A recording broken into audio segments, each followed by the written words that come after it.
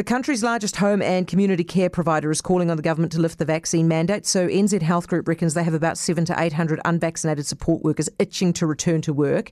Josephine Gagan is the CEO. She's with us now. Hi, Josephine. Hi, Heather. I imagine that there are many, many clients out there who are affected badly by the fact that there are staff who cannot work at the moment. How many? Oh, there's thousands of vulnerable Kiwis who've been affected by this. On average, a support worker would visit 4 or 5 people, individual people a day. So multiply that across the whole week. It's a lot of people. Do you see any point at all in the vaccine mandates continuing? I don't. I mean, we've said that vaccine is important and it's played a key role in keeping New Zealand safe.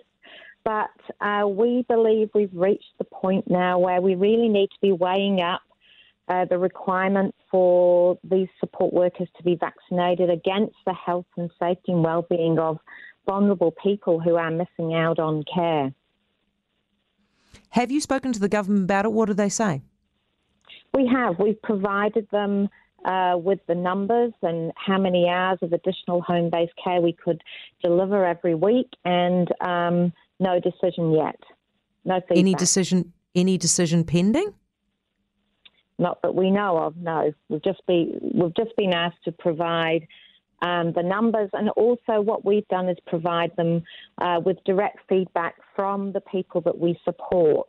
You know, a couple of years ago or even last year, many of those people were very fearful of receiving support from someone who wasn't vaccinated or hadn't had the booster.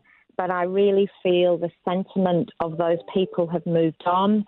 And at the end of the day, it's much better for them to actually have someone turn up, help them get out of bed, have a shower, be fed. Some of the real, lifeline things that we take for granted, these people are absolutely reliant on.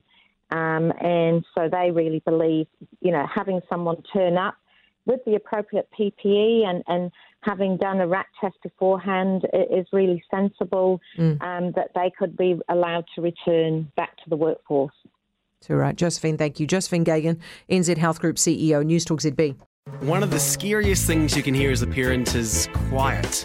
But if you do get a little quiet time, have a listen to The Parenting Hangover. It's not scary at all. If I bump into a couple and they have a boy and they have a girl, and I'm like, oh, boy, girl, snip. You've got a boy, you've got a girl, get the snip. You're done. You get to figure out what it's like raising a girl, you get to figure out what it's like raising a boy, save yourself a shit ton of stress and money. You've got your perfect little family. The Parenting Hangover with Clint and Jordan. New episodes every Thursday on iHeartRadio or wherever you get your podcasts.